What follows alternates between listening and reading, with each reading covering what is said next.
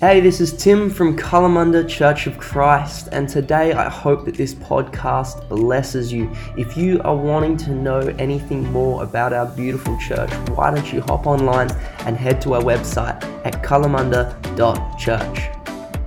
Lord God, that is who you are. You are the way maker, the miracle worker, the promise keeper. Holy, holy, holy Lord. There are no words enough to say to you, Lord God, we love you. You are almighty, our Redeemer. You are love. Lord God, we lift your name above every name in this house this morning, Lord. We worship you. In Jesus' name. And we all say amen. Thank you. You know, I always think there are no coincidences in the kingdom of God. But I'm sitting there this morning and I think, oh my gosh, I had no idea Jess was going to read out that scripture from 1 Corinthians. And, you know, because I was praying last night thinking and, you know, spending time with God and saying, Lord, what do you want me to say about communion this morning? And I got a word from him, and then he woke me up at some ridiculous hour this morning, like 4:30 or something. Like, he doesn't really need to do that, but he did. And he talked to me about love. And he gave me a scripture of 1 John 4. And I just want to read that to you. And it says, "Dear friends, let us continue to love one another, for love comes from God. Anyone who loves is a child of God and knows God. But anyone who does not love does not know God, for God is love." Not God loves or God has loved. God is love. God showed how much he loved us by sending his one and only Son into the world that we might have eternal life through him. This is real love. Not that we loved God, but that he loved us and sent his Son as a sacrifice to take away our sins. You know, last night when I was thinking about that, I thought, you know, God loved us before we were even born. He sent Jesus so long ago. We weren't even a consideration, all those generations down to anyone except God. You know, that's how much he loves us. And I thought about it. I thought, what is that? And one of my favourite stories in the Bible is the book of Ruth. I love it. And in there it talks about Boaz as being the redeemer of Ruth. And if you haven't read it, it's a fabulous story. Is that Boaz actually, he restored the inheritance of Ruth. And that's what God told me last night. Jesus is our Redeemer. So I looked it up to see what Redeemer really means. And it means that it pays off debt. It recovers. It repays. It saves. And it exchanges something for something else. It gives and takes. It swaps. And that's exactly what Jesus did for us. He did all of those things. Every single one of those things he did for us, even when we weren't even born. He's done it for every person. He offers us new life. He offers us new life for our old, soiled, dirty, yucky, horrible life. Like, how good is that? But you know what? There's no refund. It's an unconditional offer. No special conditions except one. He doesn't actually offer us our old life back. He wants to take that old life. We heard that like last week. Serena and Gigi both have, in this last few weeks, have said that. He actually wants us to give him our old life. And he wants to redeem us, to save us, to restore us, to exchange. And grace is a gift of new life. It's free for us, but it was an expense of everything for Jesus. He gave his life to redeem each of us. And I just, oh my gosh, It's cost us our sin and our death. That's it. We're giving that up for him redeeming us. And we don't need to go back ever. We give that up. It cost Jesus everything. So today as we take communion, if you haven't got your little juice and stale biscuit, not my favourite kind of communion, please, there's just some at the front desk, at the front counter as you came in. But we're going to pray. And we're going to remember. I'm really asking that you remember, that you just spend some time just with the Lord. Give him that sin. Give him that old life. And if you've never done this before, I'm sure that Brad's going to give you an opportunity to come up and to pray and turn your life around in that way. But right now, we're going to take this communion as a remembrance of what Christ has done, did do, and continues to do for us. So I'm going to pray, and then I'd like you to just take that in your own time.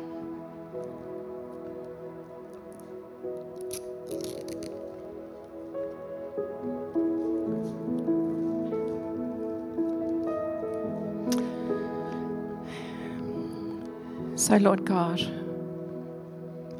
Lord, we thank you that you have redeemed us. We thank you that you are love and that you pour that out for us. And that because you love us, we can love others, we can love ourselves. And Lord, we don't do this just lightly or glibly this morning. We do it in repentance and in remembrance, Father God, of everything that you have given us, of everything that you continue to do in our lives, and of the fact that we never need ever to give back our soiled life or to take back our soiled life, that you keep it and you've tossed it away and you've restored us and redeemed us. You've covered us with the blood of Jesus and healed us with the broken body. And we thank you, Lord God. Please take the emblems, the cracker and the blood of the juice.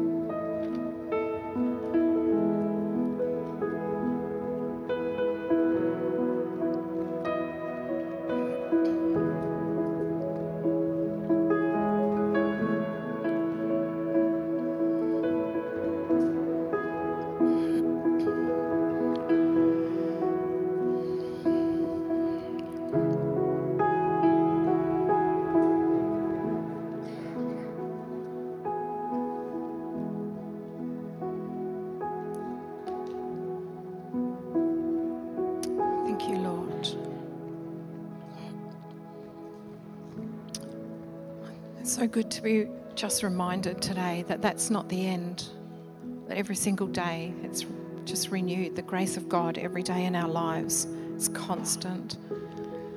And it's a really good reminder that as he's saved us, he's blessed us with every single thing that we have. And part of our worship at Kalamunda is that we do physically worship. We take communion as a means of worship to the Lord, and we also give. And, I came across a beautiful prayer.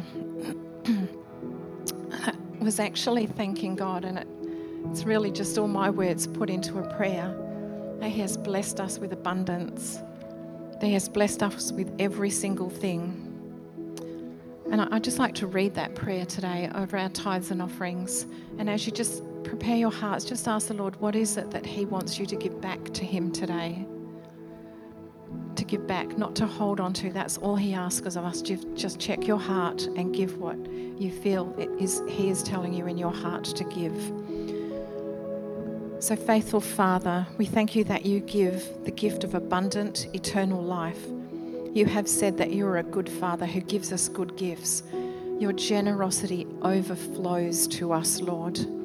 Every single thing we have is a gift from you.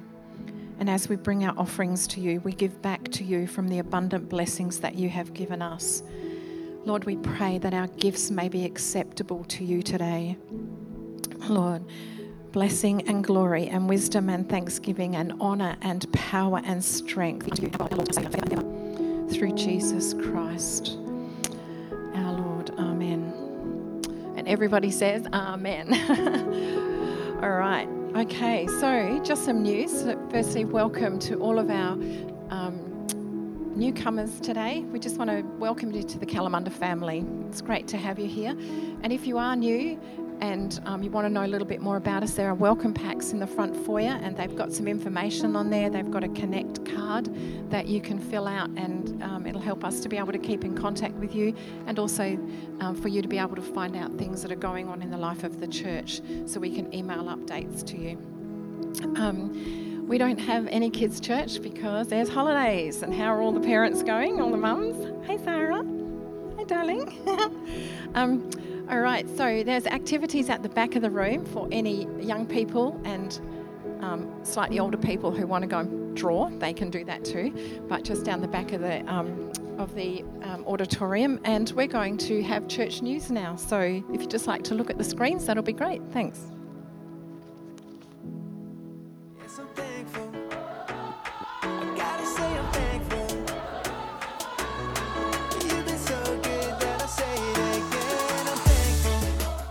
Hey church, so glad you can be here with us today, and we're embarking on our new series, Frequently Asked Questions. So looking forward to diving into that over the next few weeks. Also want to let you know, next Sunday, the 9th of October, in place of our usual monthly prayer meeting, is a prayer meeting at the church, 5 p.m, Sunday the 9th of October. Come along for worship, for prayer, and engaging together as we seek God. Also coming up later in the month, a very important session called Safe Church Workshop on the 22nd of October, 9:30 to 12 p.m. Saturday morning. All volunteers, be fantastic if you can be here for the Safe Church training. It really helps with our duty of care. It's an important part of the ministry we do, that we are providing safe, healthy and effective ministry. So I hope to see you there.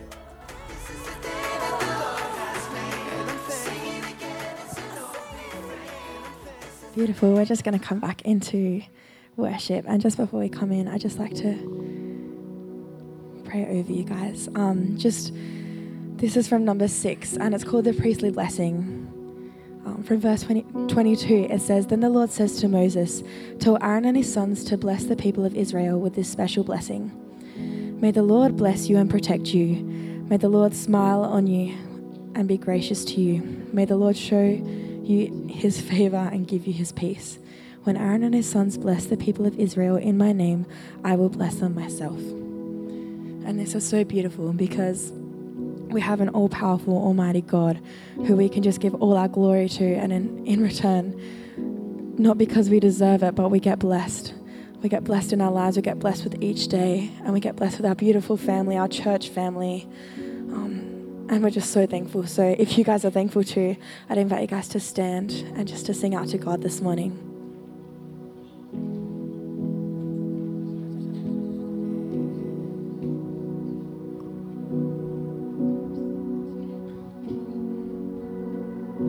The Lord bless you and keep you. May his face shine upon you and be gracious to you. The Lord turn his face towards you and give you peace. Thank you, Jesus. Lord bless you and keep you. Make his face shine upon you, be gracious to you. The Lord turn his face toward you and give you peace.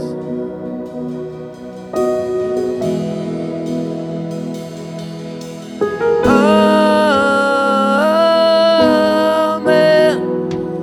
Amen. Amen.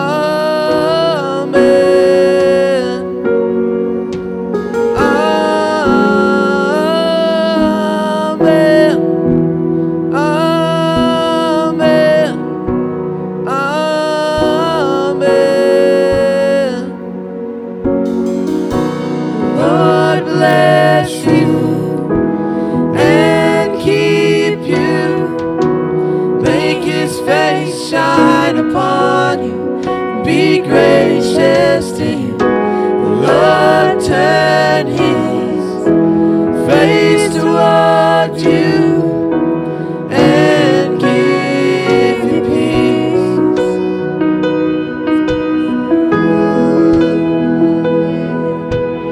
Amen. Amen.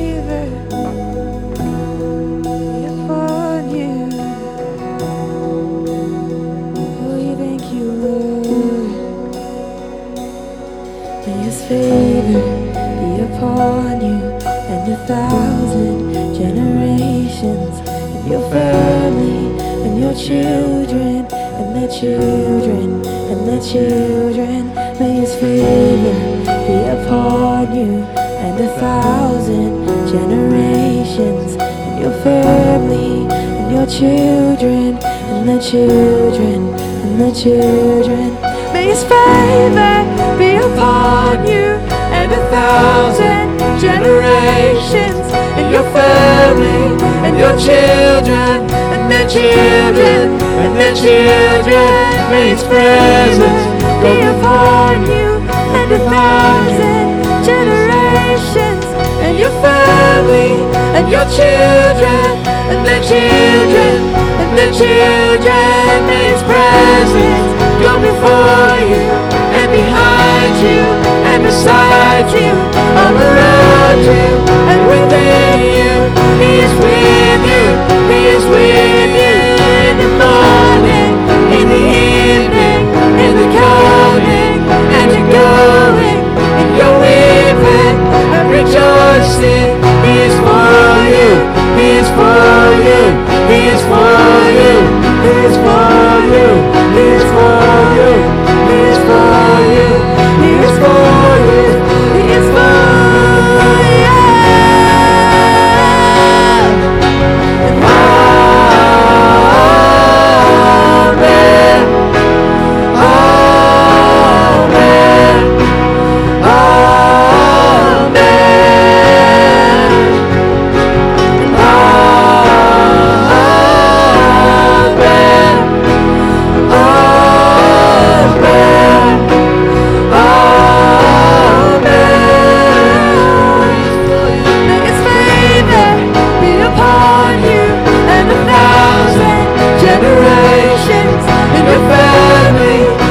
Children and their children and their children.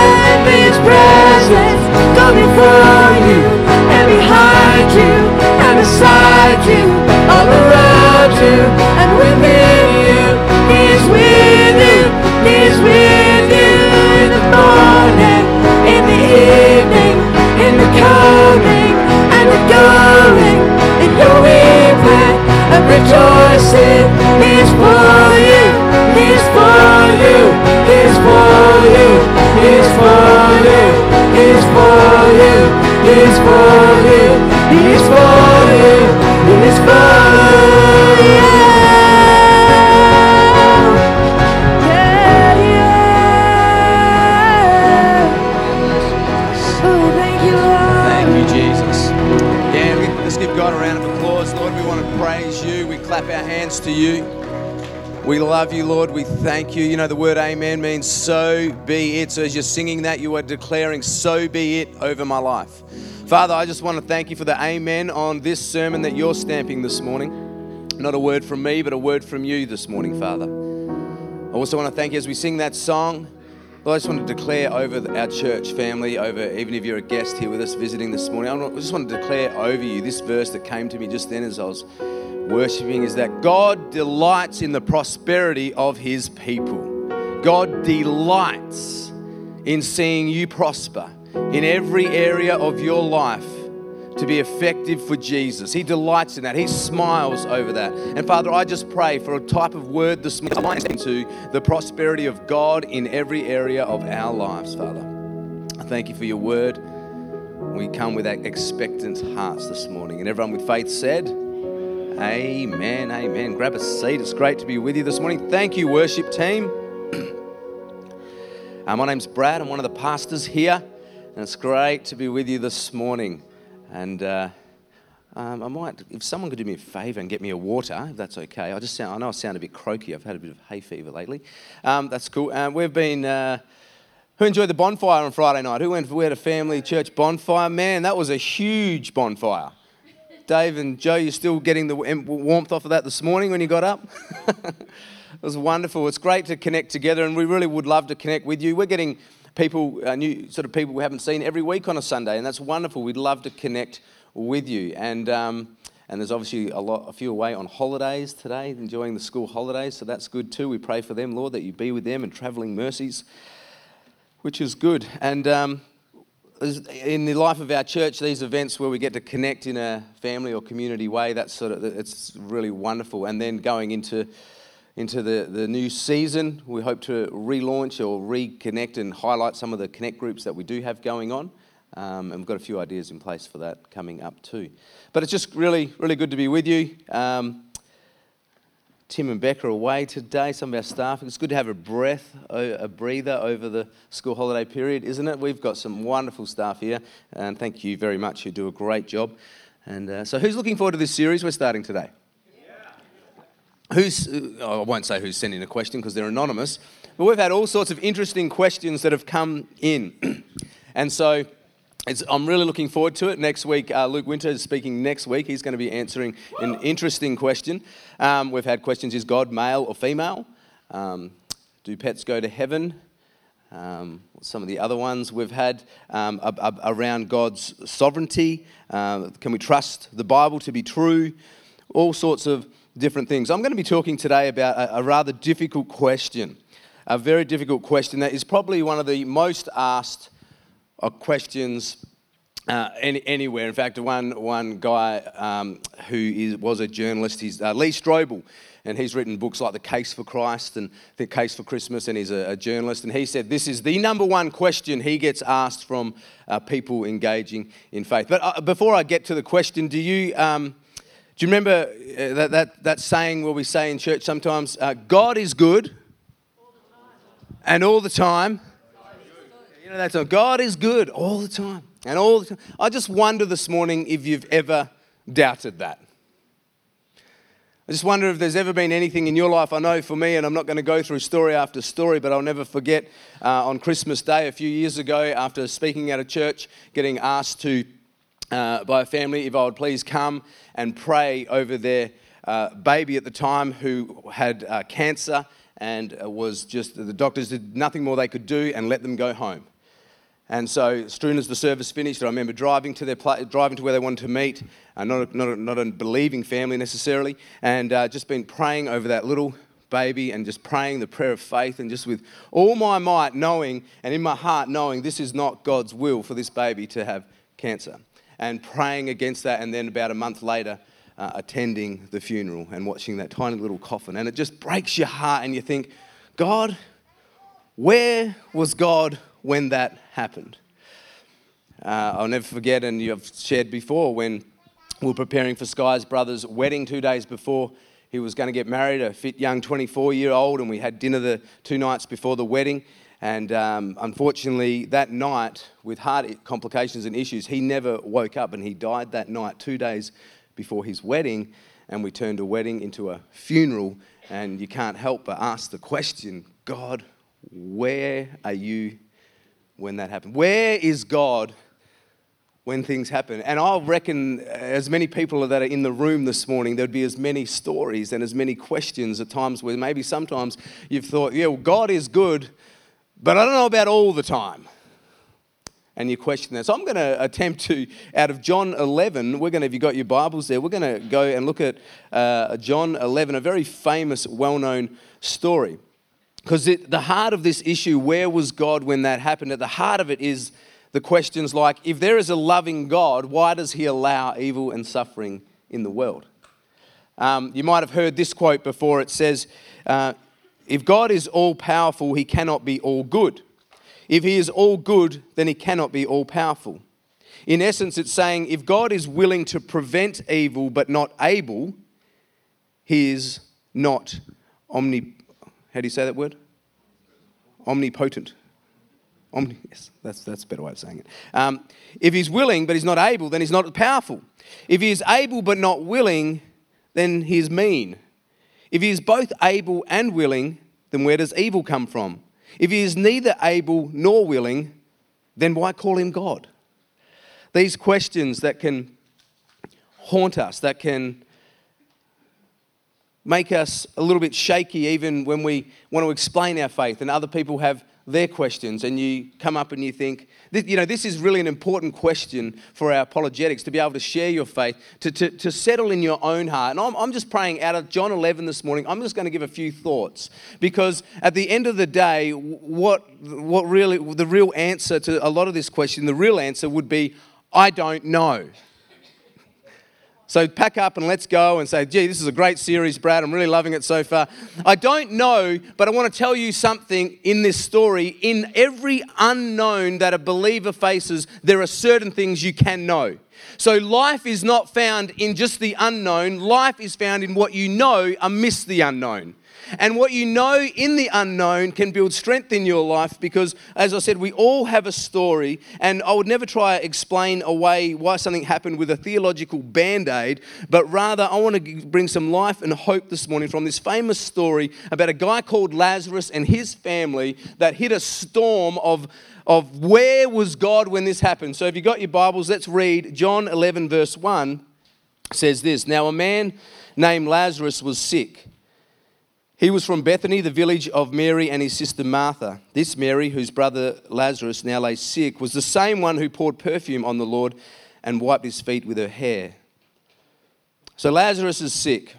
Jesus is out of town. So the sisters sent word to Jesus, Lord, the one you love is sick. That's how I would text Jesus if I wanted to get his attention. Wouldn't just say Lazarus. No, this is the one you love is sick. When he heard this, Jesus said, this sickness will not end in death. No, it is for God's glory, so that the Son of God, God's Son, may be glorified through it. Catch this next line and tell me if you're not confused already. Now, Jesus loved Martha and her sister and Lazarus. So when he heard that Lazarus was sick, he stayed where he was 2 more days. It makes perfect sense up to that sentence to me. So when he heard that he was sick, he stayed where he was. Has God ever confused you? Ever thought, what are you doing, Lord? You've got to understand, Mary and Martha and Lazarus, they were very close friends of Jesus. Like, their house was the place Jesus would go to get some downtime from ministry. And you think about it, Martha would be a great cook and Mary would be a great listener. And so you've got the two elements of downtime, just want to chill out, just the busy crowds and multitudes. So he would go to this place. This was home territory. This was where he would hang out. And it's interesting that just because they were so close to Jesus and so friendly with Jesus, even that did not disqualify them from a storm hitting their life. Because who knows, being a Christian does not disqualify you from adversity. But being a Christian does qualify you for victory. See, in this world, Jesus said, you will have trouble. I promise you, you will have trouble in this world. And some people live on that side of the verse and it's all trouble, trouble, trouble. And that's all you hear about and it's all negative. And they just really need to read the rest of that verse and move over when Jesus said, but take heart, I have overcome the world. You don't have to live on this side. You be realist and you understand that life happens to everyone. Forrest Gump was right. Stuff happens and it happens to all of us. But we need to be believers believers who move over to the other side of the verse and go, you know what? Life may happen, but he has overcome the world and I'm an overcomer. Amen? And so as we understand that even the close friends realizing that, hey, we're not disqualified from bad things happening to good people. Have you ever heard that? Why do bad things happen to good people? I believe you'll know the answer to that this morning. And so many people get their idea from God, about God, from this fallen framework when they see bad things happening everywhere and assume maybe there is no God. And if he is, where is he? Even Jesus' close friends face this question. And so they send the messenger ahead to say, Lord, the one you love is sick. And must be, because Jesus is busy, let's just remind him. And like I said, it makes so much sense up to this part. And then it's like, notice Jesus' response. He says, no, this is for God's glory. Interesting, isn't it? I don't know about you, but when people are going through a hard time, there's nothing worse. Some well-meaning, genuine Christian comes up and says things like this. Oh, it must have happened for a reason. Maybe there is no reason. Or we come up and say, well, I don't know, something it must. One day you'll understand why that happened. And we feel like we've got to give some sort of answer in the mess. But the truth is, what people really need in their crisis is not a cliche, just the presence. Just to listen, just to be there for them, just to not have to say anything. And I'll never forget in the story about Sky's brother when the family came home and it was just totally shock and horror and just looked at me. I'm the Christian. I'm the one that represents God, and just throwing their hands in the air and just saying, what happened? How can this be true? And I just remember I stood there and said, I'm sorry, I've got nothing. Because what you need right now is not any words. You need the presence. You just need people to listen and be with you. And sometimes that's the best thing you do. But Jesus does say this sort of cliche. I'm not having a go at him, because I reckon if you do a deeper study and look under what Jesus is saying, he's doing something very interesting. As soon as fear is gripping the heart, and then he says to this sickness will not end in death. Notice what he does right away when he hears what's going on, he gets the message, he speaks, because the first thing he wanted them to hear is the promises of God over this situation. The first thing he wanted them to hang on to in their crisis was not what they see or feel, but the word of God. And he says, this sickness will not end in death. Into the atmosphere, he speaks a word, a promise that supersedes the problem. And this is that God will be glorified. And it might just sound like words, but this is the Son of God speaking a promise that they could hold on to. The atmosphere can change. And I want to tell you, where is God in the midst of when things are all hell is breaking loose? He is speaking a better word. He is speaking a promise. He has something to say about the situation, but so often our ears are too plugged up with the world, and we're too in the moment. We need to be able to stop and hear what God is saying. Right from the outset, he speaks into the atmosphere, and I just believe that's powerful. His creative words, like in Genesis, let there be light, and there was light. Jesus was declaring a promise over the problem. He was combating the attack with a divine announcement, and sometimes that is where God is, if we can hear him in the storm. In the unknown, there is one thing we can know, and that is God's promises. And that's true. And Job, in the book of Job, and that poor guy Job, when he lost everything, he loses his health, he loses his wealth, he loses his family, he's losing everything around him, and all these unknowns. I love what he says. He says, in everything I don't know, he says, there's one thing I know. He said, I know my Redeemer lives. And he could say that in the midst of losing everything. He said, I don't know what's going on. It doesn't make sense. My friends have left me. I'm on my own. I don't know, but there's one thing I do know. And I tell you, there's one thing as a Christian, when we walk through adversity that should look different to other people, is that we might not know why, but we know my Redeemer lives. And he lives on the inside of me, and he's going to give me fresh hope for a fresh day, for a fresh breath. And sometimes it is just that you need that one moment. Declaring into the atmosphere. I don't know what it is that you could say in your life. Where was God when that happened? But I know that he wants to be for you what you cannot be in the situation. He wants to be that comfort. He wants to be that healing. He wants to be, and in this situation, he wants to be, as the Bible says, a friend that sticks closer than a brother. I know, Mary and Martha, you have lost your brother, but I just want you to know that I am a friend that sticks closer than a brother. It says in verse 5, now Jesus loved Martha and her sister and Lazarus, so as I said, so when he heard he was sick, he stayed there 2 more days. Again, it sounds like he doesn't care. It sounds like he's just staying there. It sounds like Jesus is mean, doesn't it? And sometimes what we define as the absence of God in our situation means that we make some assumptions about God in our situation. Just because we don't feel him, just because it's not happening the way we want it to happen. And sometimes our disappointments in God's delays cause us to have a distorted view of where God is in the situation. Who knows, though, that I love that saying, God's delays are not God's denials. Jesus loved them and he stayed. There was a certain Jewish train of thought and theology that the spirit of a body would a spirit of a person would hang around the body for 3 days. And it's interesting that Jesus is taking 3 days together. He's really making sure that there is no doubt at all that this was going to be a miracle, the power of God. Was it the Sadducees that believed that? Does anybody?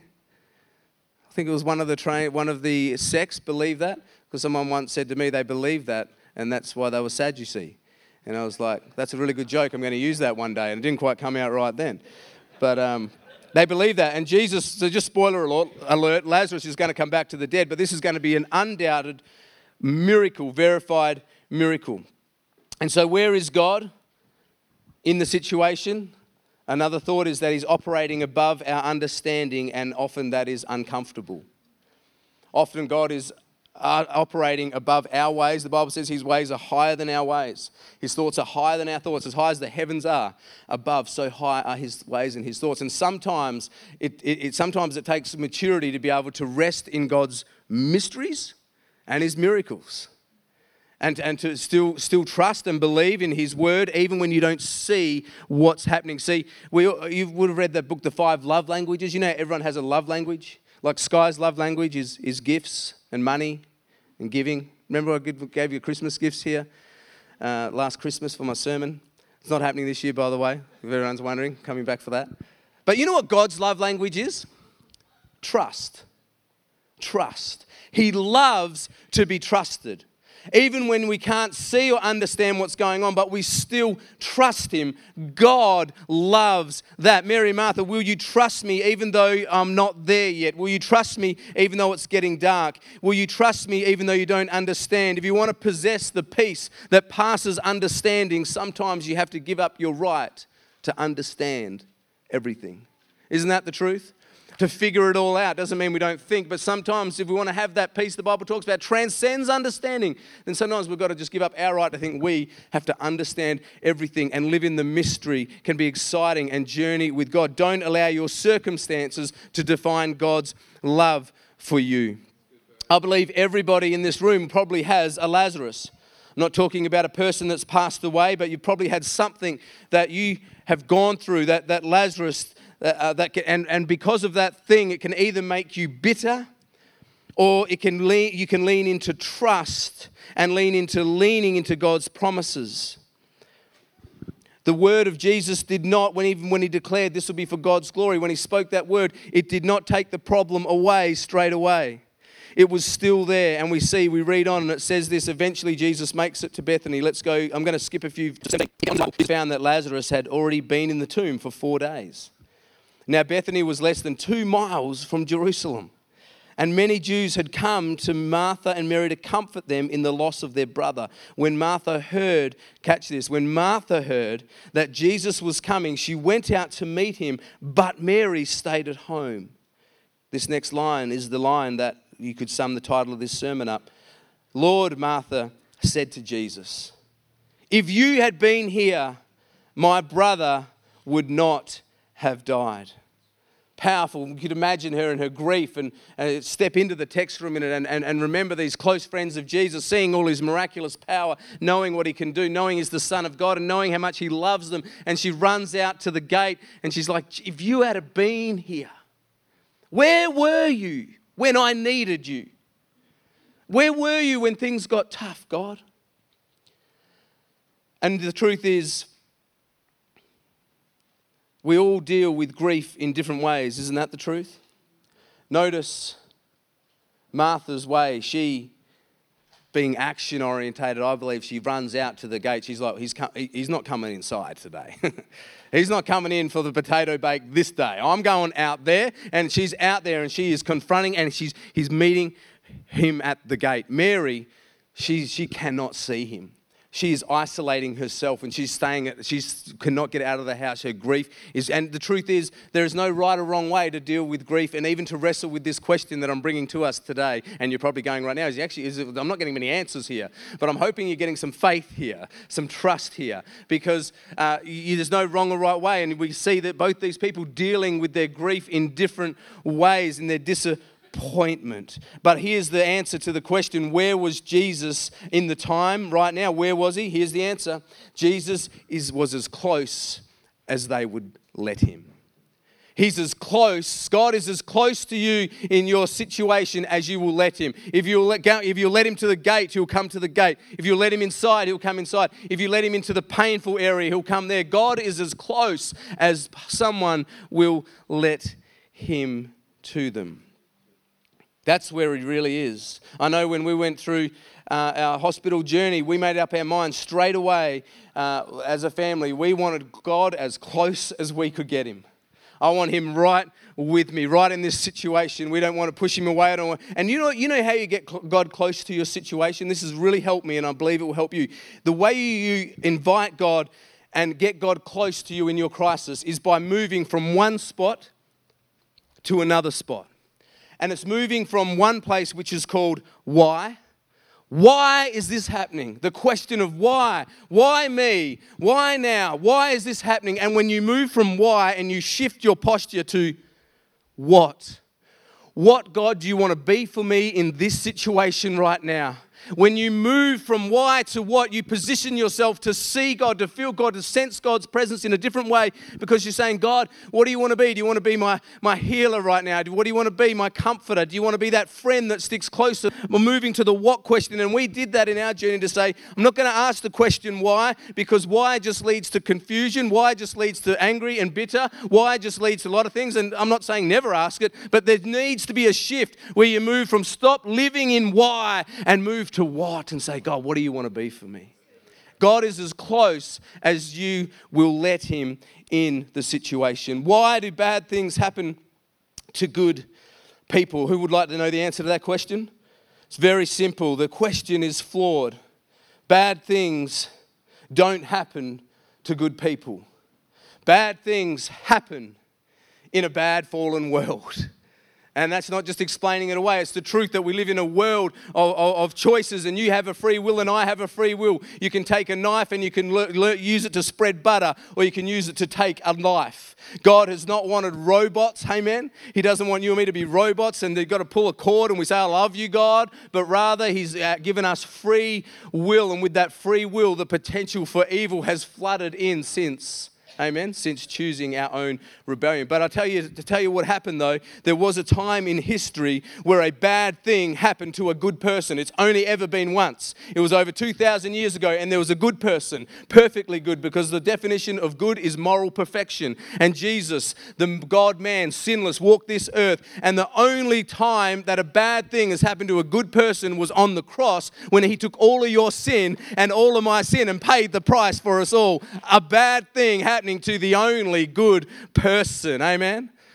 That's the answer to that question. I don't know about you, but I find that rather liberating. I find that wonderful. I find that beautiful, that, I'm amazed at all the good things that happen to me. It's ridiculous how good God is to me, how God is good to us. He's as close as you will let him. And we move to the next part of the scripture in verse 32, which says, when Mary reached the place where Jesus was, notice this, she comes to that place now. She saw him and fell at his feet and said, Lord, exactly the same line, Lord, if you had been here, my brother would not have died. When Jesus saw her weeping, and the Jews who had come along with her also weeping, he was deeply, catch this language, deeply moved in spirit and troubled. Then he speaks. He says, where have you laid him? He asked. Come and see, Lord, they replied. The shortest verse in the Bible for anyone wanting to memorize a verse today, and you can have this with you and go home and say, I've got a memory verse. Here it is. You ready? Verse 35. Jesus wept. Short verse, huge, profound meaning. Amen. Jesus. Where is Jesus? Where was he when that thing happened? Where is he in the midst of crisis? Where is he in the midst of abuse? Where is he in the midst of things going down the gurgler? He is weeping. Jesus enters in and meets us in that place of emotion, and he weeps. Then the Jews said to him, see how he loved him. But some of them said, could he who not opened the eyes of the blind man have kept this man from dying? Where is Jesus? He's feeling our pain. I believe he weeps over the fallen decisions, the bad decisions, the evil choices, the free will that's used in different ways today, where he's like, I'm a gentleman. I will let you choose. God is not going to override your free will, and I believe he weeps. Notice Mary lets Jesus a lot closer, and this is important. Mary said to him, when he said, where have you laid him? Mary was now at a place where she could actually say the words, and these are powerful words. Jesus, I want you to come and see. Come and see. And I want to say to us, if you really want to get God's ministry into your heartbreak, into your healing, you need to be able to say, Jesus, come and see. Take him to the place where your Lazarus is. Jesus cannot heal what he cannot locate. Jesus cannot transform what you do not show him. Jesus cannot change what you don't bring into the light. He's working with you. He's saying, come and see. And she's saying, I'm ready now. I want you to come and see the situation. And for us, maybe it's been years. Maybe it's been a long time since you've actually said, God, I want to bring you into this situation. I've never shared this with you, Lord. I've never asked for help with this. I've never had forgiveness of this. I've never forgiven this person of this, or whatever your Lazarus looks like. And you say, where was God when that happened? Maybe it is the grief of somebody passing too soon. Maybe it is the grief of something that happened that you had no control over. And God is saying, will you let me come and see the place? Take Jesus there. Don't hold him out, because he cannot transform what he cannot touch if you don't let him. And she says, come and see. He's hiding. He's behind a rock, and you've never let it go. What this can look like is actually saying to God, I want to show you. I remember, and with Sky's permission, I share everything, well, most things. Like I said, sometimes I don't know what I'm going to say, so I can't really get permission on the stage. But I remember when we were dealing with the grief of where was God when this happened? How could he allow this to happen with her brother? And I remember we were about 1 o'clock in the morning one night, and we were up very late, and I was just crying out to God, and I just said, this grief is too much to live with. And I remember God put something in my heart, and it was like he didn't speak out loud, but in his heart he said, Brad, grief will be your visitor, not your resident. And it was like, this is a season and it's okay. And it was interesting. We actually prayed a very unusual prayer that I wasn't accustomed to praying. And we actually give us a sign. We just need something from you to move forward, because we are really struggling, and my wife is really struggling. And I'll never forget, we had written that down. I remember we'd written that down in the journal, the exact date that prayer was, and we'd put it on the fridge and totally forgotten about it in terms of years later when I saw it. And I was like, wow. Because a few days later, we're driving home from a certain meeting appointment that I had, and Sky was falling asleep in the car, and she sort of fell asleep, not for long. It was literally like, with them little jolts you get, and you're like asleep for a second. But she thought she'd been out for ages, and she just started weeping uncontrollable and couldn't tell me what was going on. But a day later, she told me, she said she had this vision.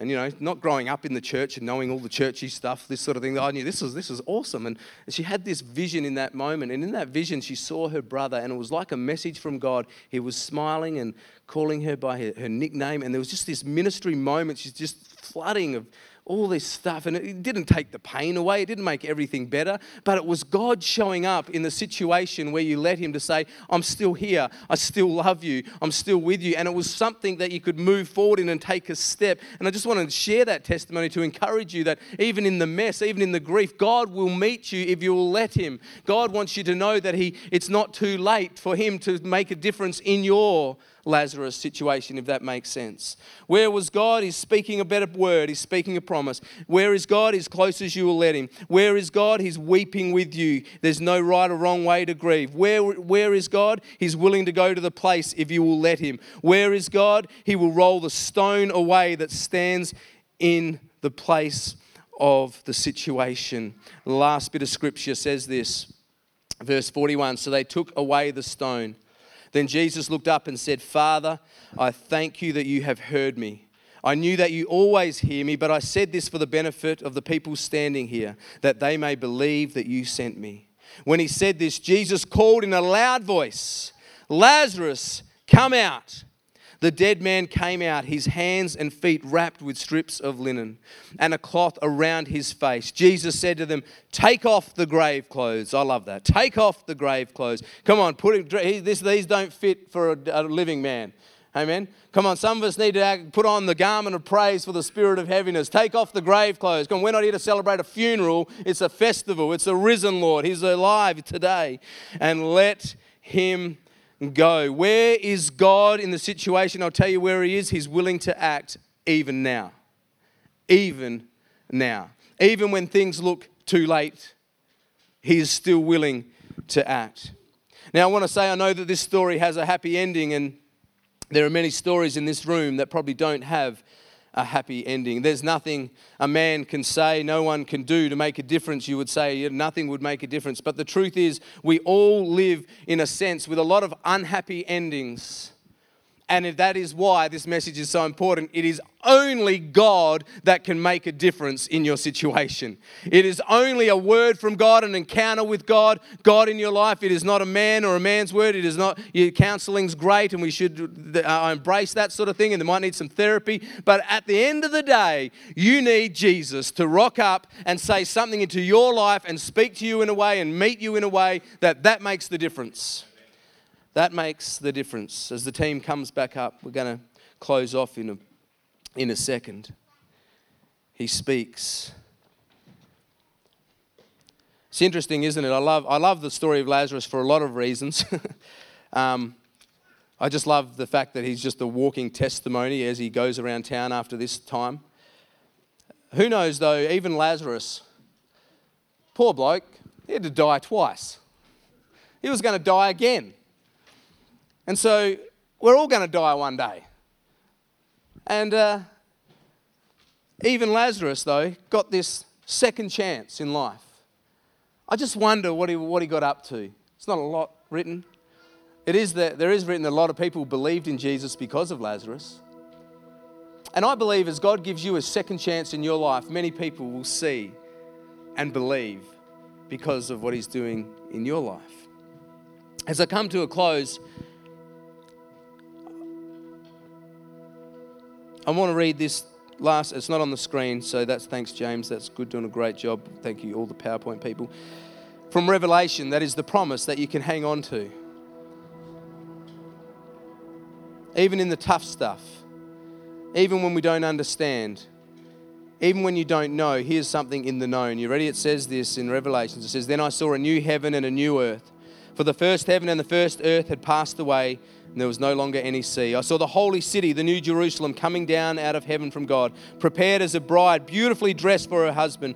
And I heard a loud voice from the throne saying, look, God's dwelling place is now among the people, and he will dwell with them. They will be his people, and God himself will be with them and be their God. He will wipe every tear from their eyes. There will be no more death, or mourning, or crying, or pain, for the old order of things has passed away. See, we'll all pass away, but the truth is, there's coming a day where the old order of things has passed away. And we can live in the hope and reality of that even in the things we don't understand, as we hold on to Jesus as the anchor of our life, We have certainty in uncertainty. We have things we know in the unknown. I'm going to close off and pray for us in a moment, and the worship team's going to sing a song. And after that, maybe you want to receive prayer today. Maybe there's something in your life like Lazarus that you'd like God you want to just bring it to Him and say, God, come and see. Maybe in unanswered questions for you, you just want to spend some time with God today, just saying, Lord, I've never really brought this to you and heard from you about the situation. Where were you when that happened? Maybe today it's about trusting God again and saying, what happened back there caused me to lose some trust, and I'm coming back into trust today, to trust you with everything. I don't know what it looks like for you, and I don't need to because God does, but we'd love to be available to pray for you as the worship team releases us. But would you stand with me? I'm going to pray a prayer. Father, I just thank you so much this morning as we stand in your presence, Jesus. The presence of the risen King. Lord, I want to thank you, Father, that you stand at the tomb of every Lazarus right now, and you want to speak words of life. So right now I just speak fresh hope over that situation. I speak fresh belief. I speak healing. I speak resurrection power over that situation. I speak a new sense of a freshness of mental health, just being strong in the Lord, just having the mind of Christ. I speak that over us as a church this morning. Father, I thank you that you speak a better word than any problem or situation, that we can trust you. Lord, and even when the problems don't disappear, it doesn't matter because we've got your presence. And I pray you'd bring fresh perspective in our lives this morning of everything that is going on in our hearts, in our lives. I thank you for every person that's here. I pray for any person that does not follow you, that today could be the day they come down the front and say, I want to follow Jesus. I've never said yes to Jesus. Father, we just love you so much. We thank you that you're as close as we will let you. And everybody said, amen.